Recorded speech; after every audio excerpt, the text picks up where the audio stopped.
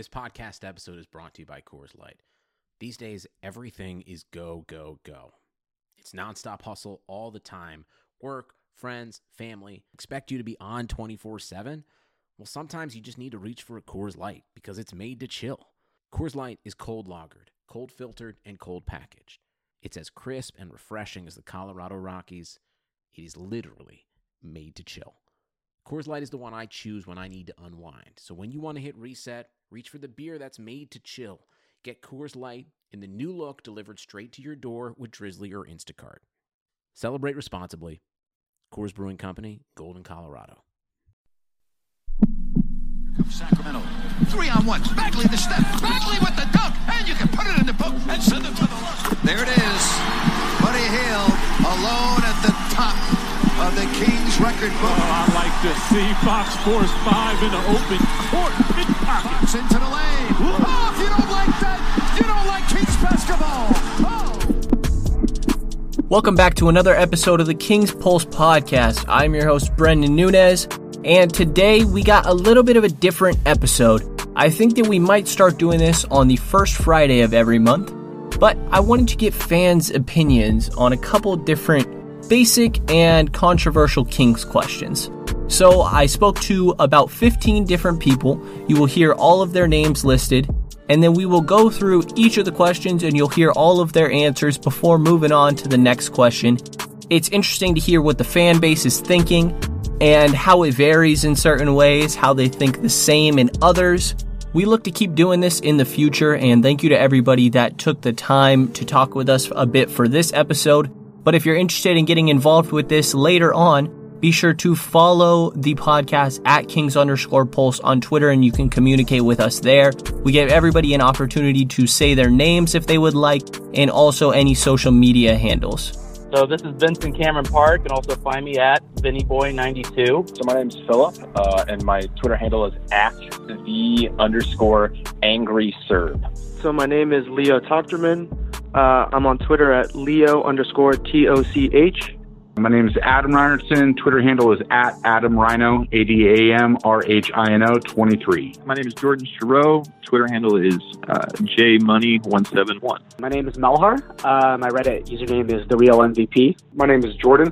My name is Rex, and my Twitter handle is @SacKingsBot. I am Jillian Adge, and you can find me on Twitter under @JillAdge. This is Turk LaRue 22 on Reddit. My name is Jim Tower, and my social media handle is JTmedia3 on Twitter. This is Ryan Ritter, and my Twitter handle is @TheRealRitter, RITTER. Hey, I'm Jordan Maida. Follow me on Twitter @BabyBoyJord. That's BabyBoyJord. My name is Tim Maxwell. I'm known as the Sacktown Baby Giraffe, and you can find me at TimMaxwell22 on Twitter. The very first question asked was, how did you become a Kings fan? Just since I was in grade school. I mean, the Kings were on TV all the time. My parents were into the Kings very, very much into the early 2000s, and it just all took off from there. I'm Serbian.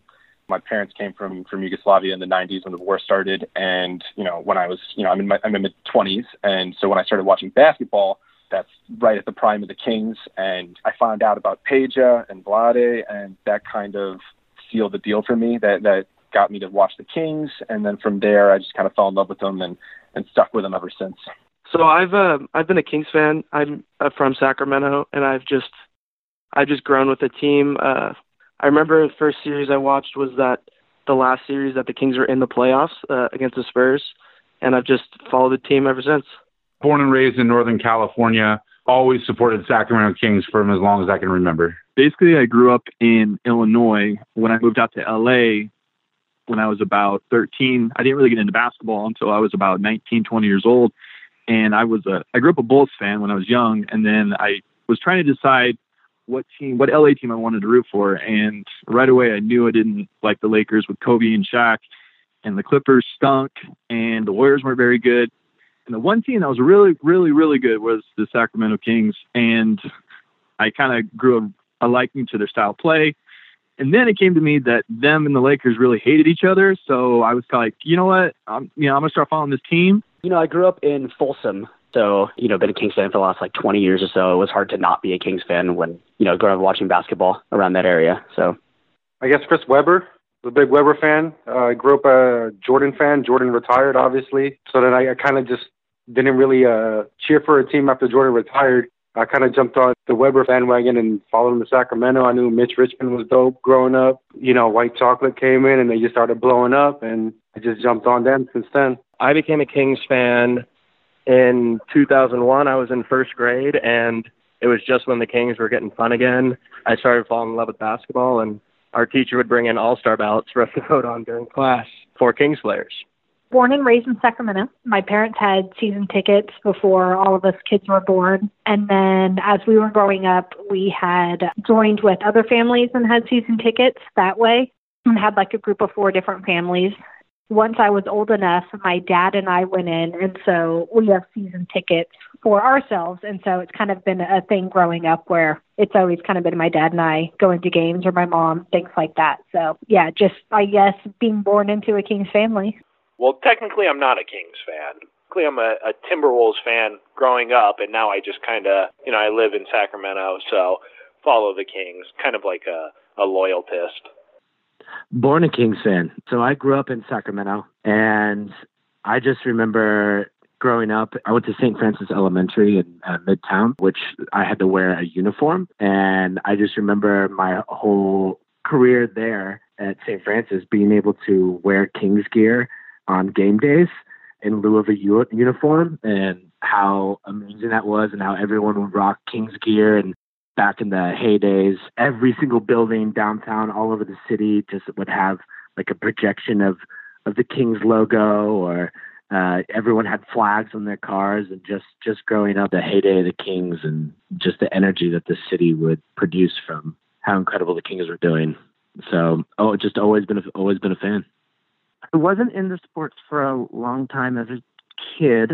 And then right around that magic year of 2002, a lot of my friend groups were really into the Kings. So I started kind of watching just to, kind of keep up with the Joneses a little bit. And I ended up falling in love. In a few short months, I went from not knowing anything about the Kings to crying myself to sleep after the Lakers beat them in Game 7. And it's been a long road ever since. Well, I live in Sacramento. I was raised here. I remember being a kid and my dad buying a new TV to watch the 2002 playoff at our house with all of his friends. And so I was always around it, and I'm Sacramento raised. So I think like a lot of Kings fans, it began with childhood. I grew up in the Sacramento area, although I don't live there anymore.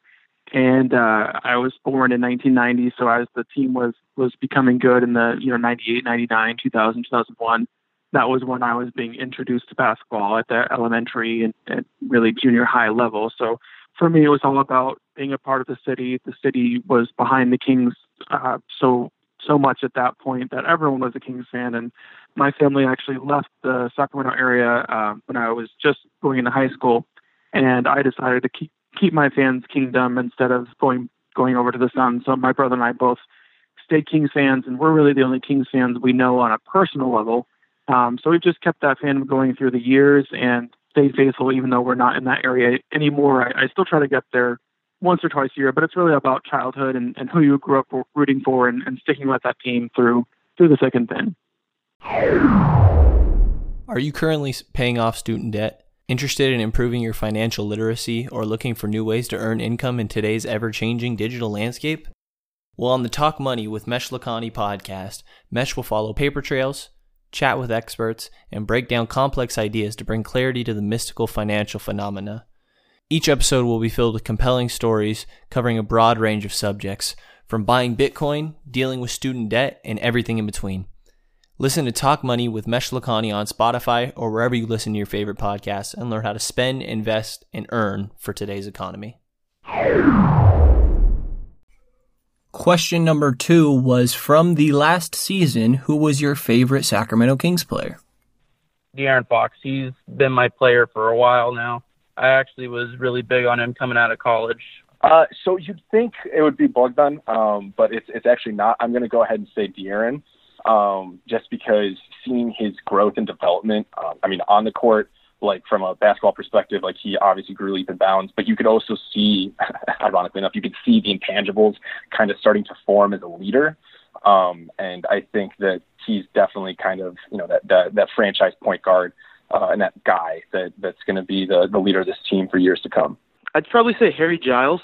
I really enjoyed his attitude and how he embraced the fans and just the way he played unselfishly. Just really enjoyed him. Probably De'Aaron Fox. I love the progress that Bagley is going to make too, and he has potential to be a superstar. But De'Aaron, in my opinion, had the best season. The jump that De'Aaron Fox had was pretty amazing. I had my concerns last year with how he was going to turn out, but his second year just blew me away.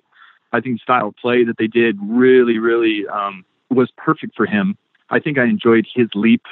I didn't think he was going to be this good as a shooter, improved in his second year, and as far as shooting threes as well. So I think De'Aaron is by far the most fun player I got to enjoy this year. Last season had to be De'Aaron Fox. Just the growth that I saw from him was just incredible. Last season, Harry Giles. From last season, my favorite Kings player, I think, had to be De'Aaron Fox. I love Harry Giles. I mean, obviously you'll have your standard like Fox and everybody else, but honestly, the energy and everything that kid's gone through and how excited he is just to be out there and play. And you can see it, every minute he's out there that he's giving 110% and just taking everything that's been given to him. So it's cool to see him out there, and I can't wait to see him now that he's going to actually have a full off season just to finally be and work on his stuff. Probably Fox, Buddy, Bagley, the regulars. I liked Yogi a lot, too. I liked him coming in there. My favorite Kings player this season is Buddy Hield. And the reason being is, I got to be totally honest, I was super frustrated with Buddy last season. And the reason being is because it seemed like he felt like he was a playmaker. There were so many times last year where he after about 4 dribbles, he would dribble it off his foot, or he'd lose the ball, he'd lose the handle.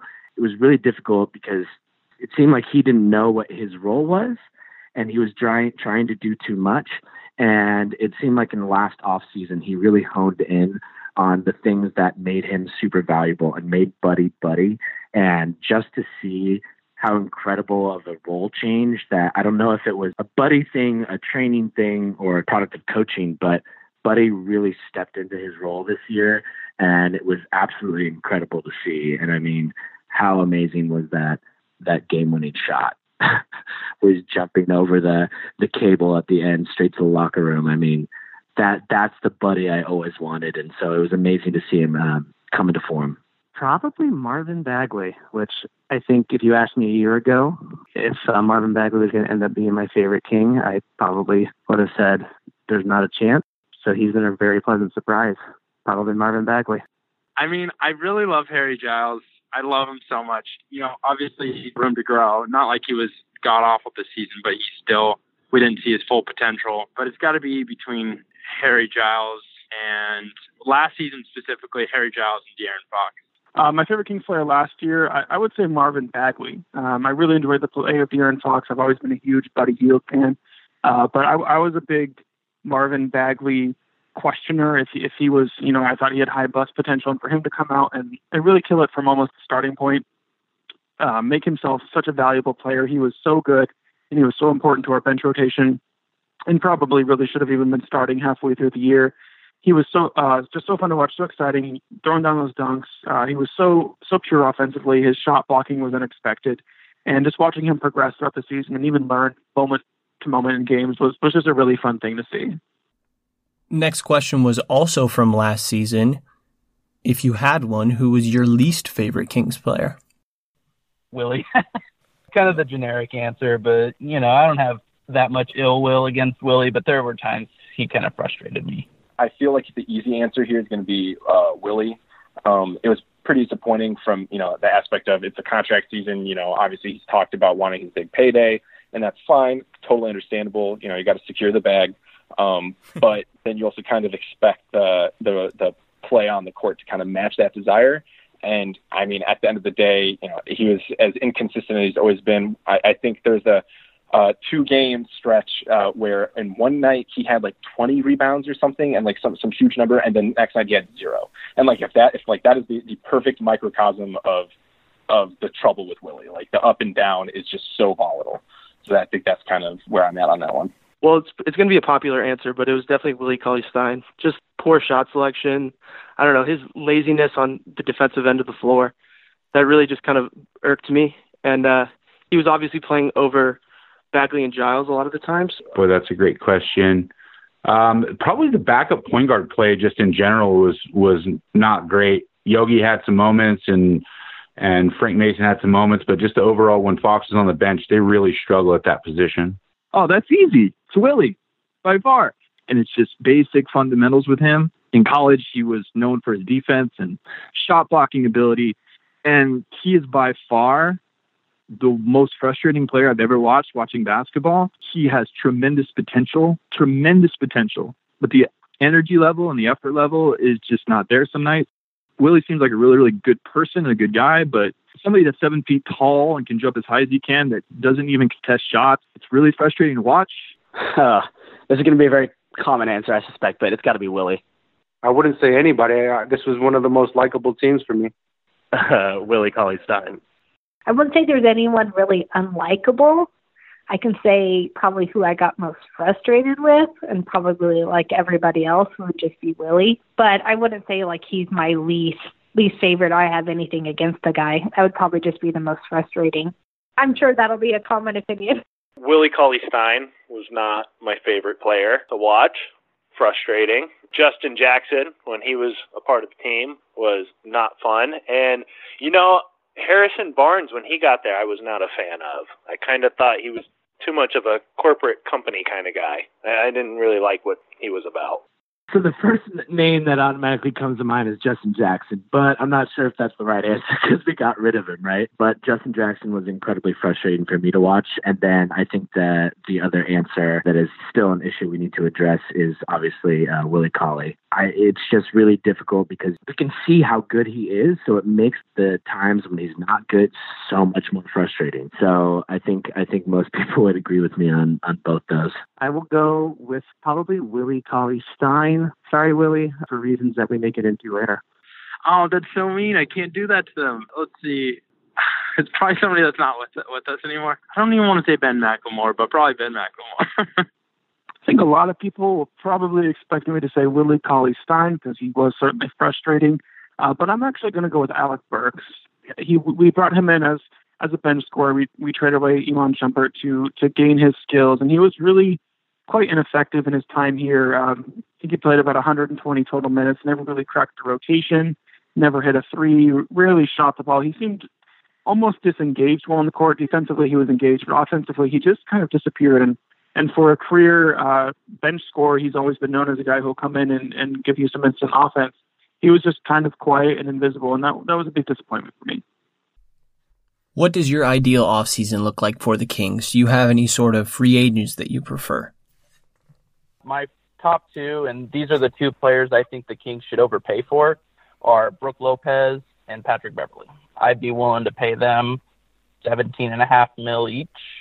I mean, it sounds kind of crazy, but I think those two players in particular fill a lot of needs on the Kings roster right now and could make a huge impact to the core.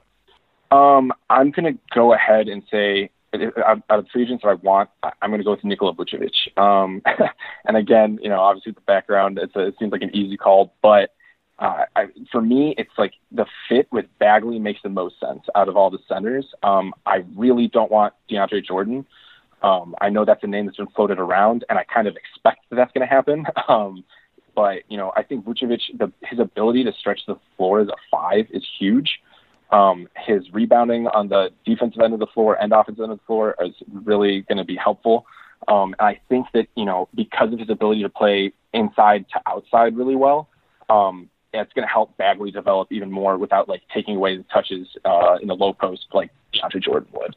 I think that those are the two wants and don't wants. So I like the big wing guys that are probably out of the Kings. They're unlikely to sign with the Kings, obviously, like Butler, Middleton, Tobias. But other than that, I just like them to be kind of conservative with their money.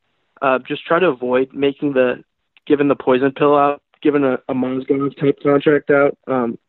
I would just like to see them, if they can't get one of those bigger guys, which I think they should go for, even if it's unlikely. I'd like to see them. I really like the idea of Lopez next to Bagley as a front court. I really think that would be a good fit. I think that if Butler is out there and is willing to take a meeting with the Kings, then you do that. Other like wing guys that I like are, Danny Green. You guys mentioned him. Ariza, I think, would fit well. Overall, I think just adding another wing, shooting. I think we need to shore up that backup point guard with someone who can really lead the team and be a bulldog. Pat Beverly is a guy that fits the mold. I'm not sure what his thoughts are in becoming, in a backup role, but I think that he'd just be perfect on this team. Yeah, I think we've been talking about this a lot on the subreddit. Like, we desperately need a starting caliber center, preferably one that can space the floor and be a decent rim protector. And in that case, pipe dream would be Brook Lopez, but whether he'd want to leave Milwaukee and come to Sacramento is a huge deciding factor. And then, a guy like Thaddeus Young would also be really cool because he can provide that floor spacing and interior defense while being in the 4 spot, which would allow Bagley to kind of grow into the center role.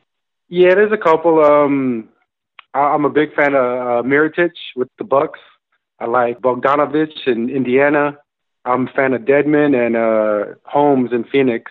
I mean, apart from all the names that people are throwing around online, I'd love to go after Beverly. I don't think it's possible. And then Holmes from the Suns, I think, would be a good pickup. And I don't think we're talking about Julius Randle enough. I always think he'd be a fun addition to our team with the pace and rebounding and energy that he brings. I really don't think that any of the names we've heard are necessarily game changers. So I don't really want to go throwing maxes at necessarily the people or, like Vucevic and names that I've heard so far that are not, obviously someone like Kevin Durant or Leonard. Like, obviously anybody like that, you would be more than happy if they're throwing maxes at those kind of guys. But the names we're hearing aren't those kind of players. So just because of how young we are and we're going to be needing to give out contracts in the next couple of years, I think we should keep our cap flexible still, because I still think there are, with how young our guys are, that there's still plenty of holes that can be addressed and spread out amongst the money, similar to kind of what Milwaukee's done. Is I loved what they did, how the last couple of years, they were growing their guys, they found their star, but they didn't cap lock themselves, that they went and found really good role players around their star, and they were able to do that based on having draft picks and having cap flexibility. I think they need to address the big men, whether it's center or, stretch 4, small forward, and backup point guard. So I still think there are plenty of issues that need to be addressed rather than spending it all on one person. So that, and just keep getting more shooters, because the more shooters we have, the easier it will be for Fox to get to the lane. Well, I think the key right now, obviously, with that team is you got to get a center. You got to get a 5 who mixes well with the young guys and can push them over the edge. Probably someone similar to Vlade when he came back in the day, who can kind of like bind everybody together, just be that binding piece and push them, maybe not over the edge, but, take them to the next level and kind of bring some cohesiveness to the locker room. I don't know who that is. I'll trust them to make the right decision, but it is a pretty pivotal off season for them. This is it. This is like the crossroads right now, and they have to nail it. My first order of business is signing a rim protecting spacing big. And the people that stand out to me is that the first choice for me would be Brook Lopez. I, of course, also like Dedmon. And then I'm also would be really happy with a little bit slightly older. Brook Lopez is 31 and Dedmon's 29, but just slightly older vets like Horford. After the Celtics kind of fell apart in this last series, I could see Horford being moved. And there are talks about AD possibly going to the Celtics. I think Horford would be an amazing addition to our team. And in addition to that, Marc Gasol. I know Marc Gasol's a little bit older. He's 34.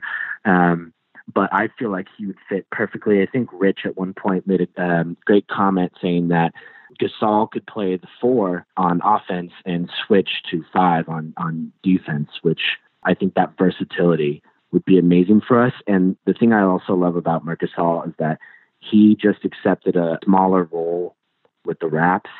And just that humility in and of itself, considering how much of an amazing player Gasol is kind of the attitude that the Kings are trying to look for with players, especially players that can get on board with what we're trying to do. So that's my first thing I think we need to take care of is the rim protecting spacing big. I don't really like some of the other options like Holmes, just because I think that it's really important whatever big man we get can shoot the three.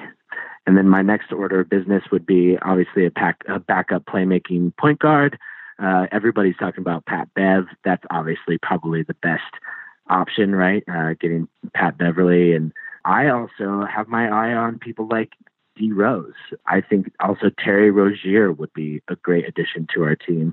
I think that if he's given a little bit of a bigger role, we saw what he could do last season. This season, I think since they had so much depth, he didn't have as much opportunity to shine, but I really do like Terry Rozier. And I think if we're looking to get a cheaper option for a backup point guard, I also like TJ McConnell. He can play make, he can get any shot on the floor, and he can also shoot the three, which so those are the guys I'm looking for as far as a backup point guard. And to be honest, at the end of the day, I'm not really a fan of any situation in which we keep Willie Cauley-Stein. Reason being is even if we offer him less money and utilize him as a backup, I just think that'll totally destroy his motivation. We saw how worse he got when Jaeger started cutting his minutes this season. And then other than that, just trying to address Walton issues, hoping we can come to some sort of conclusion with that to some degree where, whether we roll with him or not, and then just player development in general. I think our core is more or less set with Fox, Hield. Barnes is probably going to re-up. Bagley, and then probably Bogey coming off the bench.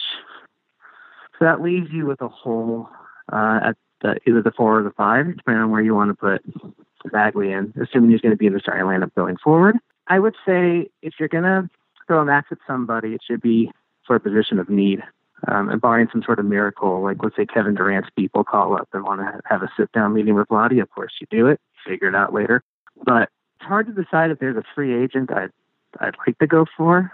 Fit can be so hard to predict sometimes. There's been a lot of signings in the past that didn't look like they were going to work, and they ended up working pretty well, such as Rudy Gay. And there's some other pickups that look like they would be sure things, and they end up kind of busting, like Marco Bellinelli. I've noticed that there's some smoke around Nikola Vucevic and DeAndre Jordan. I think of those two, and it kind of seems like the team is looking at them pretty closely. I probably prefer Vucevic. I don't know if he's going to give us the rim protection we'd like to have at that spot, but I think of the two of them, I'd rather they go after a position of need. So I think if they spend their money wisely and not try to go all in on a name or fall in love with someone immediately and not vet them properly or consider fit, I think the offseason should be okay. I'm on team Dwayne Dedmon. I think he would be kind of an ideal big for us to pick up in free agency. Somebody that's not too much older, but is a big that can spread the floor. I think that would be kind of perfect for, what we're looking to do next season. And then also maybe a backup guard or even a backup point guard. I would love to see Patrick Beverly on the team, somebody with a lot of fight in them and a lot of, a high energy guy, high motor guy that can push us when we need to be pushed. There's really two crews out there, if you will, people with beliefs with the Kings. Either they should go for a home run or build around some quality veterans. I lean towards building quality veterans, so guys like Brooke Lopez or Dwayne Dedmon, Patrick Beverly, Corey Brewer. So getting some of those guys in here, I would love to sign a star. I would love to get a Tobias Harris or a Jimmy Butler or Klay Thompson. I don't think those are particularly realistic. So I think building around our young core with veterans who are fairly short-term, fairly inexpensive, that can help our guys perform at a higher level is something I prefer more than going after players who will take away possibly from the growth opportunities by taking away their touches and their possessions. The King's Pulse podcast is recorded and hosted on Anchor. It is the easiest way to make a podcast, and it is 100% free. It gives you everything you need to record, edit all of it so it sounds smooth and professional, and upload it all from your phone and or your computer. They distribute your podcast to every major platform. They give you an opportunity to make some money in the process as well. Download the Anchor app or go to anchor.fm to get started. What are your hopes and expectations for next year, the 2019-2020 NBA season? My hope for 2019 is, the playoffs and growth, but my expectations, I think they miss out personally. I don't see anybody in the Western Conference taking a dip next year. I think the Kings could get to 44-45. I'd maybe put my goal at that, and that's maybe a realistic expectation, but it's just kind of hard to see teams falling out of the West. I think that Vlade's kind of made that decision for all of us, that our hopes and expectations should be the playoffs. The speed with which he hired Walton, I understand the logic of it, and I'm totally okay with the sense of if he genuinely believes Luke Walton is that guy, that will take us to the next level. There's no reason to wait for the Messina. There's no reason to wait for Monty Williams to be done and be able to interview and stuff like that. Just go and get your guy. But you're also sending a message saying this is it. You're putting so much faith into him. The fans should be putting the faith into him, and it's going to be tough being the new coach of a new team, and kind of developing all that. Obviously don't want to get into all the other stuff going on that with him, but from the basketball perspective, the expectations are going to be high, but you also have to slightly temper them when you have a new head coach for that team. It looks like the West is going to be even tougher than it was this year. But, I just like to see improvement from every single player on the team, as simple as that is. I'd like to see Fox take the next jump, scale his usage up a little bit. I'd like to see Marvin play more. I'd like to see him maybe get to that 18 and 10 range. I'd like to see Giles add a 3 to his game. Just overall growth from the team, and then just the guys, the veterans, just to be a calming presence. As a win total, I would just say nothing concrete. It would be nice to get over 500. Obviously, making the playoffs would be icing on the cake, but I think as a win total, it would be 500. Well, my hopes are that we continue to grow and develop the young nucleus that we have. Playoffs are definitely in my sights. I don't think we're going to go out and be the number 1 seed realistically.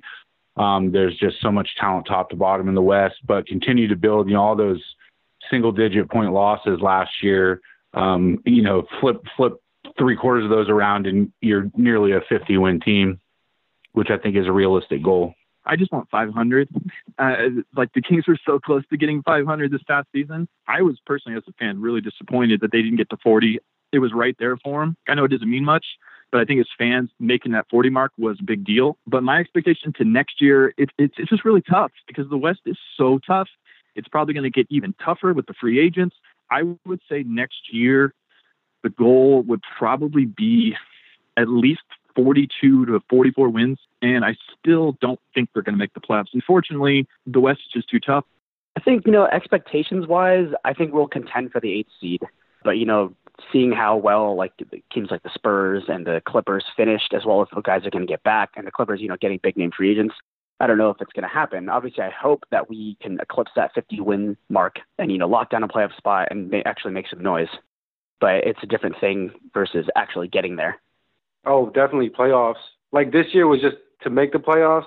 That would have been great. If we got swept, I would have been happy. But next year, I want to make the playoffs and actually, compete for the second round.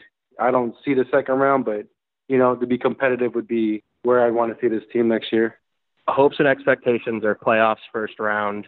It can be 8 seed, it can be anything, but it's playoffs, and I'm not selling them short. We had low expectations last year, so I'm starting the bar higher this year.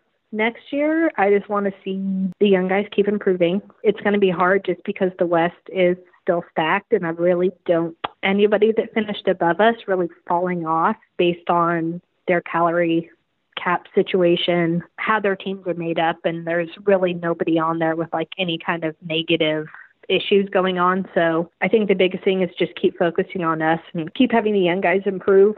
That's really all we can ask for at this point because their big thing is they're not a surprise anymore. We saw that a lot during the second half of the season is these other teams were making adjustments against us, and we weren't doing that back.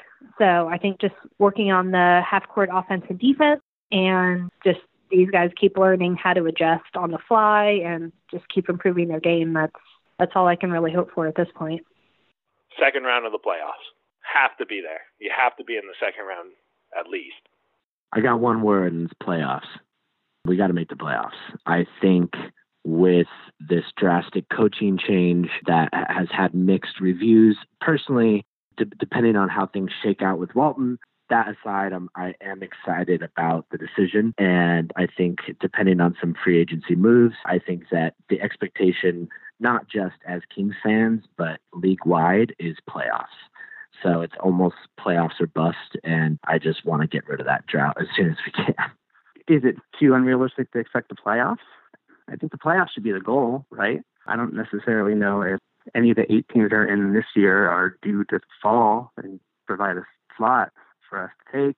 But if you're going to fire your coach after the most successful season in a million years and replace him with someone that is now surrounded by some, let's just say, controversy, I think the playoffs have to be achieved. I think that's the only reason to justify kind of taking that risk.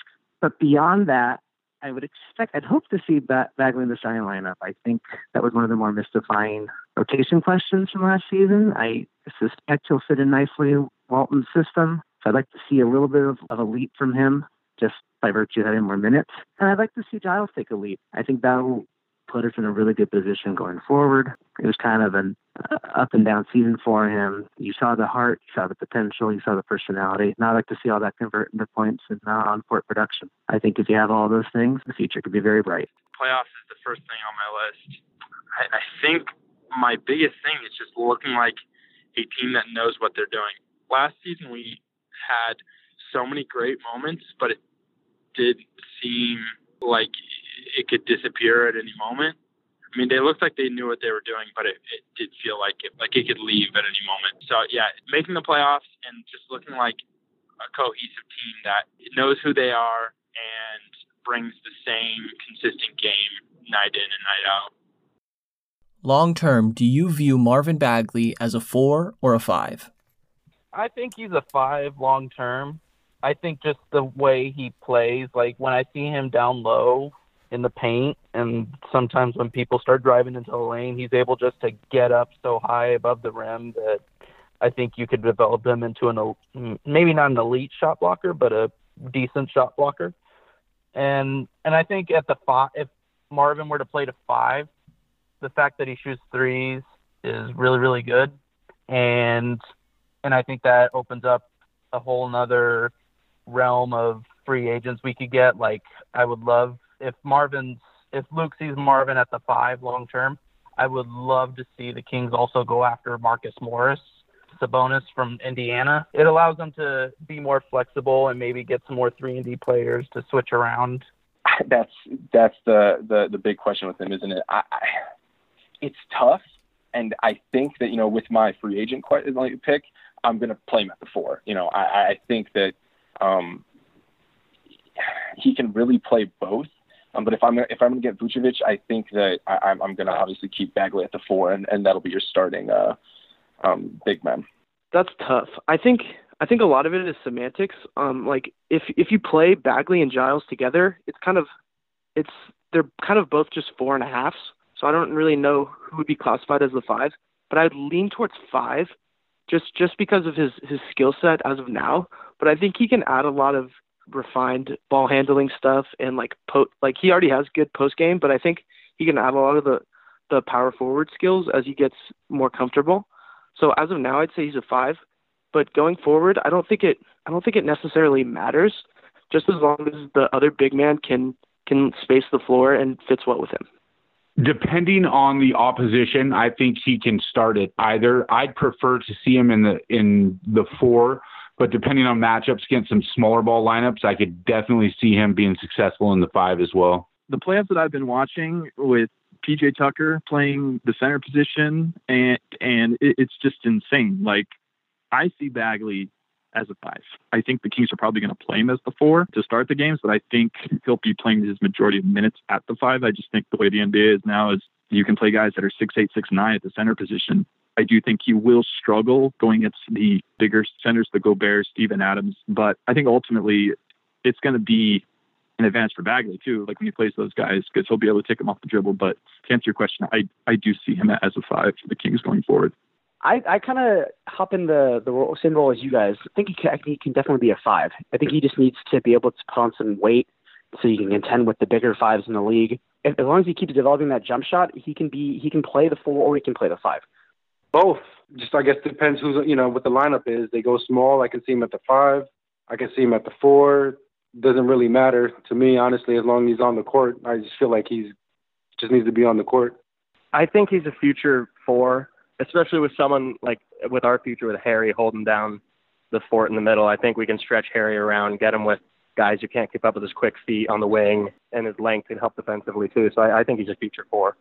To me, it almost seems more that that's going to be how Harry develops as well. Because I think that is your starting 4 or 5 going forward. So I think depending on how their bodies develop, that's going to tell us a lot on where each one's going to fit. So I can't really say for certain yet. But as long as it's the 2 of them out there, I really don't care if it's 4 or 5. 4.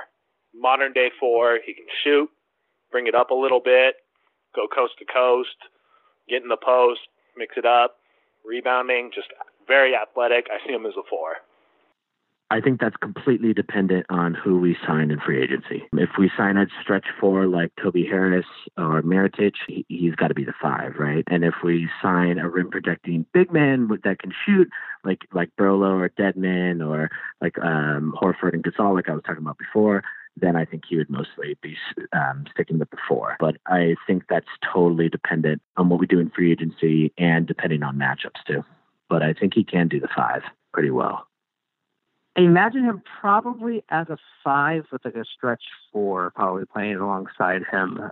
I think if that outside shot turns out to be legit and reliable, and you can kind of see it in glimpses from time to time, I think he might be able to fit that 4. But I think with the system they're going to play and the style and his method of production, I think your best bet is probably putting him at the 5 and putting a stretch 4 alongside him. I think probably a 4. The numbers show him better at 5, right? Technically. I'm not 100% sure. But, yeah, I see him more at 4. I see Marvin Bagley as a modern 5. So we've seen in the playoffs, we've seen Clint Capella be ineffective. We've seen Rudy Gobert become ineffective. We've seen several centers, traditional centers, become almost unplayable in this game of guards and wings. And so for me, you look at the Rockets who are often playing a wing at the 5, or the Warriors who are playing Draymond Green at the 5 oftentimes. And so I think Marvin Bagley, while 10 years ago he may have been a power forward because he isn't the biggest, strongest, bulkiest guy, where the NBA is moving towards shooting and ball movement and ball handling and versatility, to me you're going to see a lot of guards and wings. And then a lot of, like we see in the playoffs right now, maybe one big man. And I think Marvin Bagley is going to be that guy for us. So small ball center, which I think the league is moving towards, is where I see him in the next 3 to 5 years. Who do you think will be the better player, De'Aaron Fox or Marvin Bagley? I don't know, because De'Aaron is our leader of the team, and that you'd think he'd be our best player. But Marvin, I think from this year, for all the raw talent that he has, I mean, I could see him being, how should I put this, kind of like our Shaq, and De'Aaron's our Kobe, because Shaq just down low was dominant and couldn't be stopped whatsoever. That's a really good question. I think just given where the league is, like this is a guard and wings league. Like obviously you have some great players, in the playoffs right now. I mean, Jokic is playing out of his mind. Embiid, of course, is, a great kind of true center. But at the end of the day, like I think that the guards have the better shot at becoming like the guy. And I think that Fox, if he is able to develop a really consistent 3-point shot, which I still think he can, I think he can develop that confidence and shoot it pretty well from there. Like, I think the sky's the limit for him, especially with that speed that you can't teach. Like, that's definitely going to be huge for him as he continues to grow as a point guard. I'm going to go with Fox just because he's going to have the ball in his hands. And I think if Fox adds a shot, I don't know how you guard. Like, if he adds a more consistent and higher usage shot, I don't know how the opposing team can guard him. So I'd say Fox, but I mean Bagley. I think they both are future All-Stars in my opinion. That's their ceiling.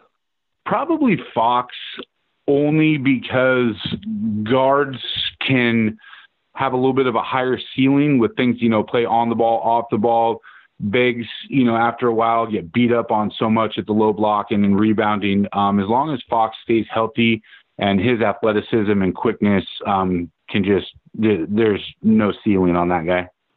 I think Marvin Bagley is going to be the best player in the Sacramento Kings, and this is why. I just think he's a guy that is going to possibly get to the line at least 6 to 8 times a game. I mean, the guy is a foul drawing machine around the basket. He's so good. He has such good touch. I love De'Aaron. I think De'Aaron's going to be great for this team, the leader of the team, but I think Marvin Bagley will be the best scorer and player on this team going forward. That's a good question. I think it'll be Bagley because he'll be like the number one option. He's so versatile offensively and defensively. It's not a knock on Fox at all. I think Fox will still be great, but I think Bagley has a chance to be truly, truly special. Oh, long term, I can envision Bagley being better. Not to take away from Fox, man. Fox, I'm a big fan of.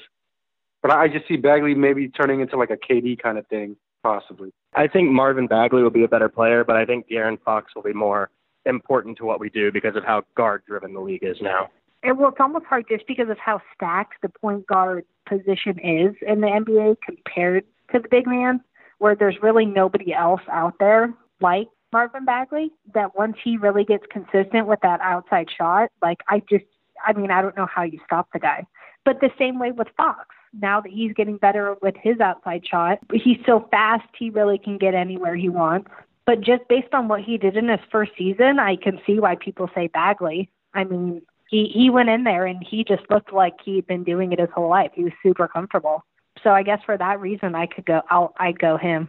Depends on your definition of better.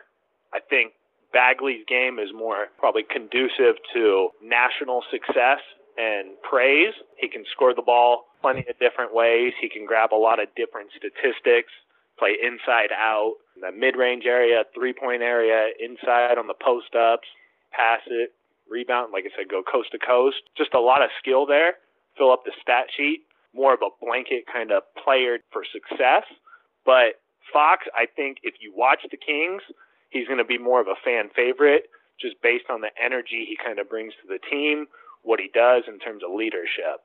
So I think depending on where you're looking from, like what your perspective is on what makes a better player and a valuable player, probably Bagley for national consideration, probably Fox in terms of team success and actually going far. That's a really great question because I've been asking that same question to myself and amongst my other Kings friends. That's a really big toss-up, but I'm going to have to lean towards Fox, and the reason being is that he's our point guard, and he's our leader moving forward. He's the man with the ball in his hands, and I think that he's going to set the precedent for the rest of the team. And I think the biggest question mark for Fox has been his long-range shot, and just to be able to see how much improvement he had from year 1 to year 2 from long range is a testament to how much he's going to grow even further in the years to come. And so I think I would lean towards Fox, although you never know what kind of ceiling Bagley has. I'm going to go ahead and say De'Aaron Fox. I think he has elite intangibles. I think he has that speed that you can't teach. I think he has a feel for the moment, which I think has done more to turn this team around than I think people are talking about. You see him play, you look at his stats, you look at just his personality on and off the court. I think he is going to end up being the better player when all is said and done, which is not a knock on Bagley. I think he could easily be a 20-10 guy on a playoff squad. Hopefully that's us. But I think De'Aaron Fox just has that special something. I'm going to say Marvin Bagley simply because of his size. It just gives him a little bit more versatility. I think De'Aaron Fox is going to be incredible, but I think Marvin Bagley is just going to be given a little bit more versatility. I'm going to pick Bagley, which surprises me on a personal level, but you look at De'Aaron Fox's rookie season, and it was solid but unimpressive, whereas Marvin Bagley, I mean, at times looked like a star. This draft class was so impressive that all of them, all top five picks had that at some point. I think De'Aaron Fox will probably be the more impactful player because of his position. Point guard is the most important position in basketball because no one else gets anything done without the point guard. But as far as pure skill set and maybe even things like MVP or all-star potential, I'm going to lean Marvin Bagley just because his rookie season was so impressive. And if he takes a similar jump that De'Aaron Fox did from rookie to sophomore season, he's going to be an all-star and possibly an MVP candidate for years to come. Have you been enjoying the King's Pulse podcast? I love the podcast. I came across it I downloaded I was looking for other podcasts and I found it I found your guys' and then I just started listening to it and I've enjoyed it since. And I also downloaded the Podcoin podcast, and that's also really helped getting some cash too. I am, yeah. No, that's why when you're asking for fans to answer questions, I definitely wanted to jump at that chance. I've enjoyed it. I've put it in the regular podcast rotation, and it's good to, especially being from the Midwest. You know, this is kind of the way I can stay in touch with all things Kings is this, Reddit, and Twitter. So I definitely enjoy the pod. I like it so far. I like that you guys have done several different interviews. You guys did the one with Jason Jones. That was informative. I also liked the one with Tim Maxwell. That was cool. Yeah, I really like it. I like that you guys do a lot of content regularly. A lot of the Kings podcasts that are out aren't either they don't post often enough or they don't like the quality is not quite there. So yeah, I really do like you guys' podcast a lot. Oh, I love it, man. It's great. Like, you guys touch a lot of good topics, current stuff.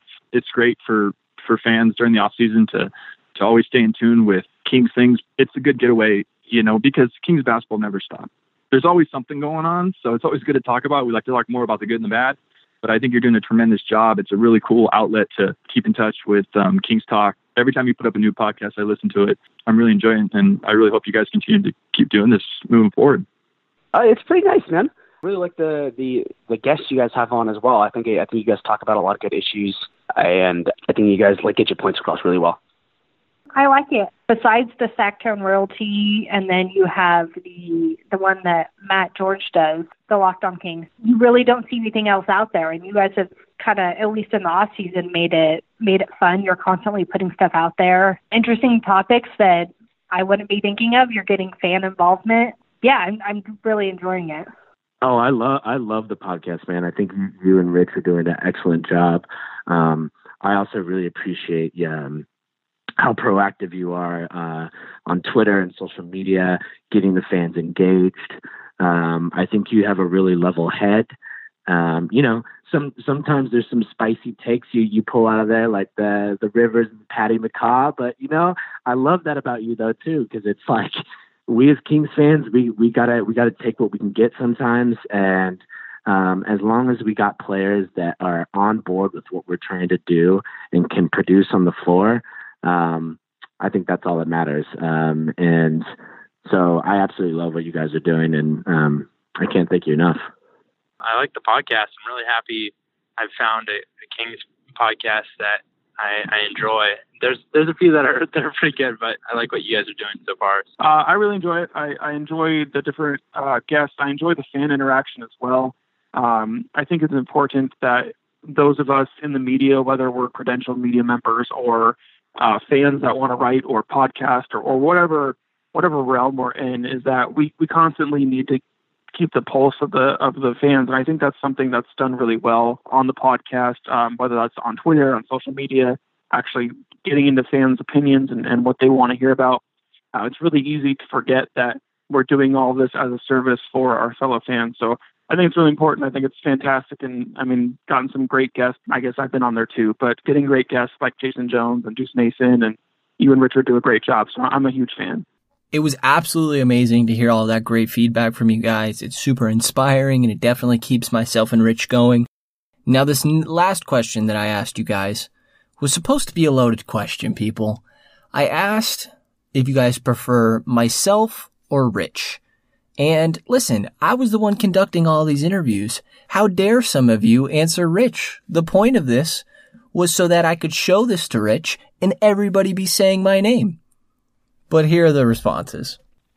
I know I've kind of disagreed with Richard on some stuff and agreed with him on some stuff, but I'd say Richard just because he seems to, and I love you just as close too, but Richard and I seem to think alike. Like him and I both seem to have the same mindset. Like the fact you brought up Austin Rivers on I think it was 2 podcasts ago, I was ripping my hair out just like, no.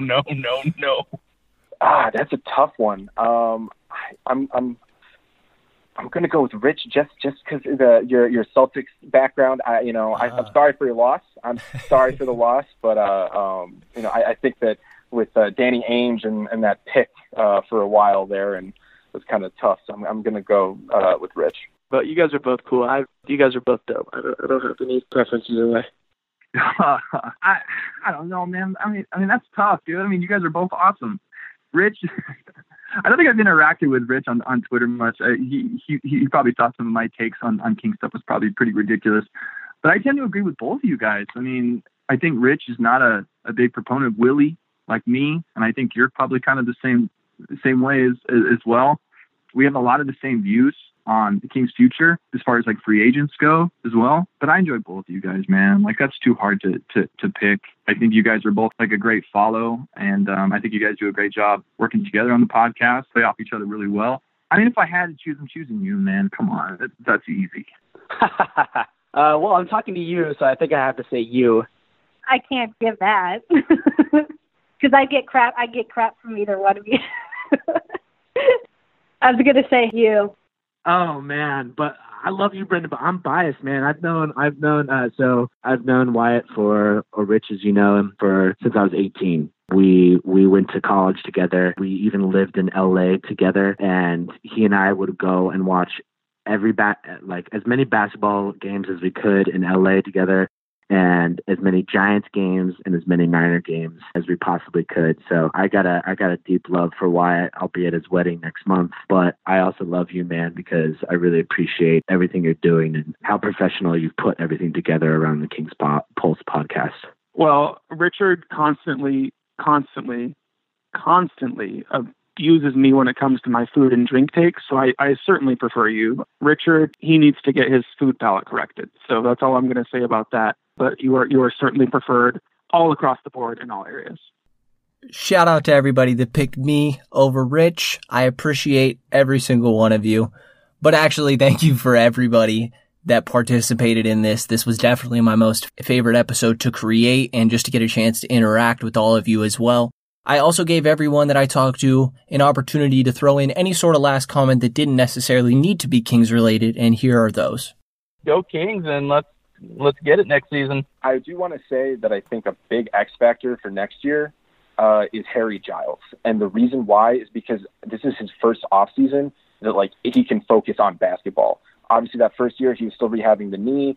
This past year, before this season, he was kind of preparing to get into the NBA grind, and they spent the year kind of figuring out, how to bring him in, and you could see his progression through the year, and it was pretty, optimistic in that regard. And so now for him to be able to focus on basketball and not necessarily rehabbing and that kind of stuff that comes with it, I think that could potentially be a big thing for him and for the Kings. Overall, I would like the Kings to not spend money on players who don't deserve it. So as an example, in 2016, the Blazers, they gave out bad contracts because they had the money. That was the year of the cap spike. They gave out bad contracts to Evan Turner, Myers Leonard. The Harkless contract's okay, but overall, I don't want the Kings to, just because they have money doesn't mean that they need to spend it. Because if they don't get meetings and they don't get guys, that would suck. But it would be even worse if they spent money on the wrong players. I'd rather just be conservative with the money and spend it on the right guys, or give out 1-year contracts than give out like a 4-year something like 4-year, $100 million to I don't even know who. Like I wouldn't want to give Vucevic the max, essentially, like something like that. Like that would really scare me. I work in sports. I'm a sports editor. So every single time that I have to go in the morning to work, it's good and bad. And the bad is when I have to go in and I have to see a Kings terrible buzzer beater that beats them, and we have to talk about it. And I have to sit there and listen to all my coworkers because everyone knows I'm a Kings fan there. So it's tough being a Kings fan sometimes there. But the good side is, if you're not a fan of the Lakers and you realize what's happening right now in Lakerland, they are making the Kings look like the Spurs right now. I mean, I don't know what is going on with this organization. And that's all we talk about every day is what's going on with the Lakers. They can't get coaches. Coaches don't want to coach for them. I'm just really enjoying it. I mean, they're having a protest come out in front of Staples Center. The fans, I mean, it's literally getting ridiculous. And literally, I don't think I've been this happy for not being in the playoffs. I'm just enjoying the Lakers offseason. I mean, this is amazing. How do you get LeBron James and be this bad and this dysfunctional? I mean, Magic Johnson just leaves and doesn't even tell the owner and the best player that he's leaving. I mean, it's just tremendous. I mean, Kings fans should just be celebrating because this is like the best thing that could happen to us. I mean, you just sit back and just watch it all happen. And when you look at it, it's like the Lakers are going downward and the Kings are going upward. I mean, it's like for the first time, it's the complete opposite. I mean, people are saying now, sports reporter now that you're saying that Sacramento is more a desired place than Los Angeles. I mean, is that crazy? I mean, this is like complete role reversal. I'm skeptical because of all the losing that the Kings fans have had to endure for so many years that I'm always hesitant to drink the Kool-Aid because I never thought the Kings were going to make the playoffs this year. I was just kind of hoping they did, but kind of taking a step back. But I look at their future with Buddy and De'Aaron and Bogdanovich, Marvin Bagley, and Harry Giles. It's pretty promising. I do think they need to add some good free agents this offseason. Like they have to add because I don't think this core is good enough to get there. So I'm still hoping for Kevin Durant. You know, I tell my coworkers, I'm like, what are you guys going to say? I mean, Kevin Durant was praising the Kings. I know it's completely idiotic, but hey, you never know. You got to dream big, right? So keep up the good work, man. I like the Kings coverage. You know, I more Kings coverage for me, the better. You know, like I just try to get it all in. Anything Kings on Twitter, I'm all about it. So just continue the good work, man. I appreciate it. Apart from what we do in the off season, away from free agents, I think we really need to solidify, other than getting another point guard to back up De'Aaron, I think solidifying Bogey as that second unit ball handler, playmaker would open up a lot of options for us in that second unit. I don't know, with everything else going on, it was really fun. Even though we didn't make the playoffs, I mean, that's the best season that we've been able to watch in a decade, and it was a lot of fun. So if we can keep having that, just everybody keep your patience and remember the big picture, as hard as that is, and just, you know, that it sucks we're in the West. But, I mean, for the first time, you can legitimately say, like, the future is bright. So here's to the off season and making good decisions, hopefully. My final thought about the season as a whole, I think last summer I was pretty down on the Kings. I was kind of a Doncic guy, and I thought that the Kings were making a big mistake. And now here we are, most successful season, and people are talking possibly playoffs. So you never know what's going to happen. So let's just enjoy the ride. I just want to say that if anyone out there, because I've had a couple of our writers, if anyone out there is rooting for the Warriors, you need to get some help. Assuming you're not a Warriors fan already. If you're a Warriors fan already, you're cool. But I don't know why you wouldn't want to see them get taken down by any one of the reigning teams, whether it's the Rockets or the Nuggets or the Blazers or one of the East Coast teams. If you're rooting for the Warriors, get some help. But that is going to do it, guys, for this episode of the Kings Pulse podcast. Like I said, I had an absolutely amazing time creating this. I think that it turned out fairly well. I would love to hear the feedback from you guys as well. And I think that I'm going to try to start doing this on the first Friday of every single month. Give us a chance to interact with all the fans and also gauge where the fan base is. It's interesting to hear the variety of answers and then a lot of the same ones, like you saw Cauley Stein's name thrown in there a lot. But thank you to everybody for listening to this episode of the Kings Pulse podcast. And you will hear from myself and Rich, who is officially overrated, by the way, on Monday.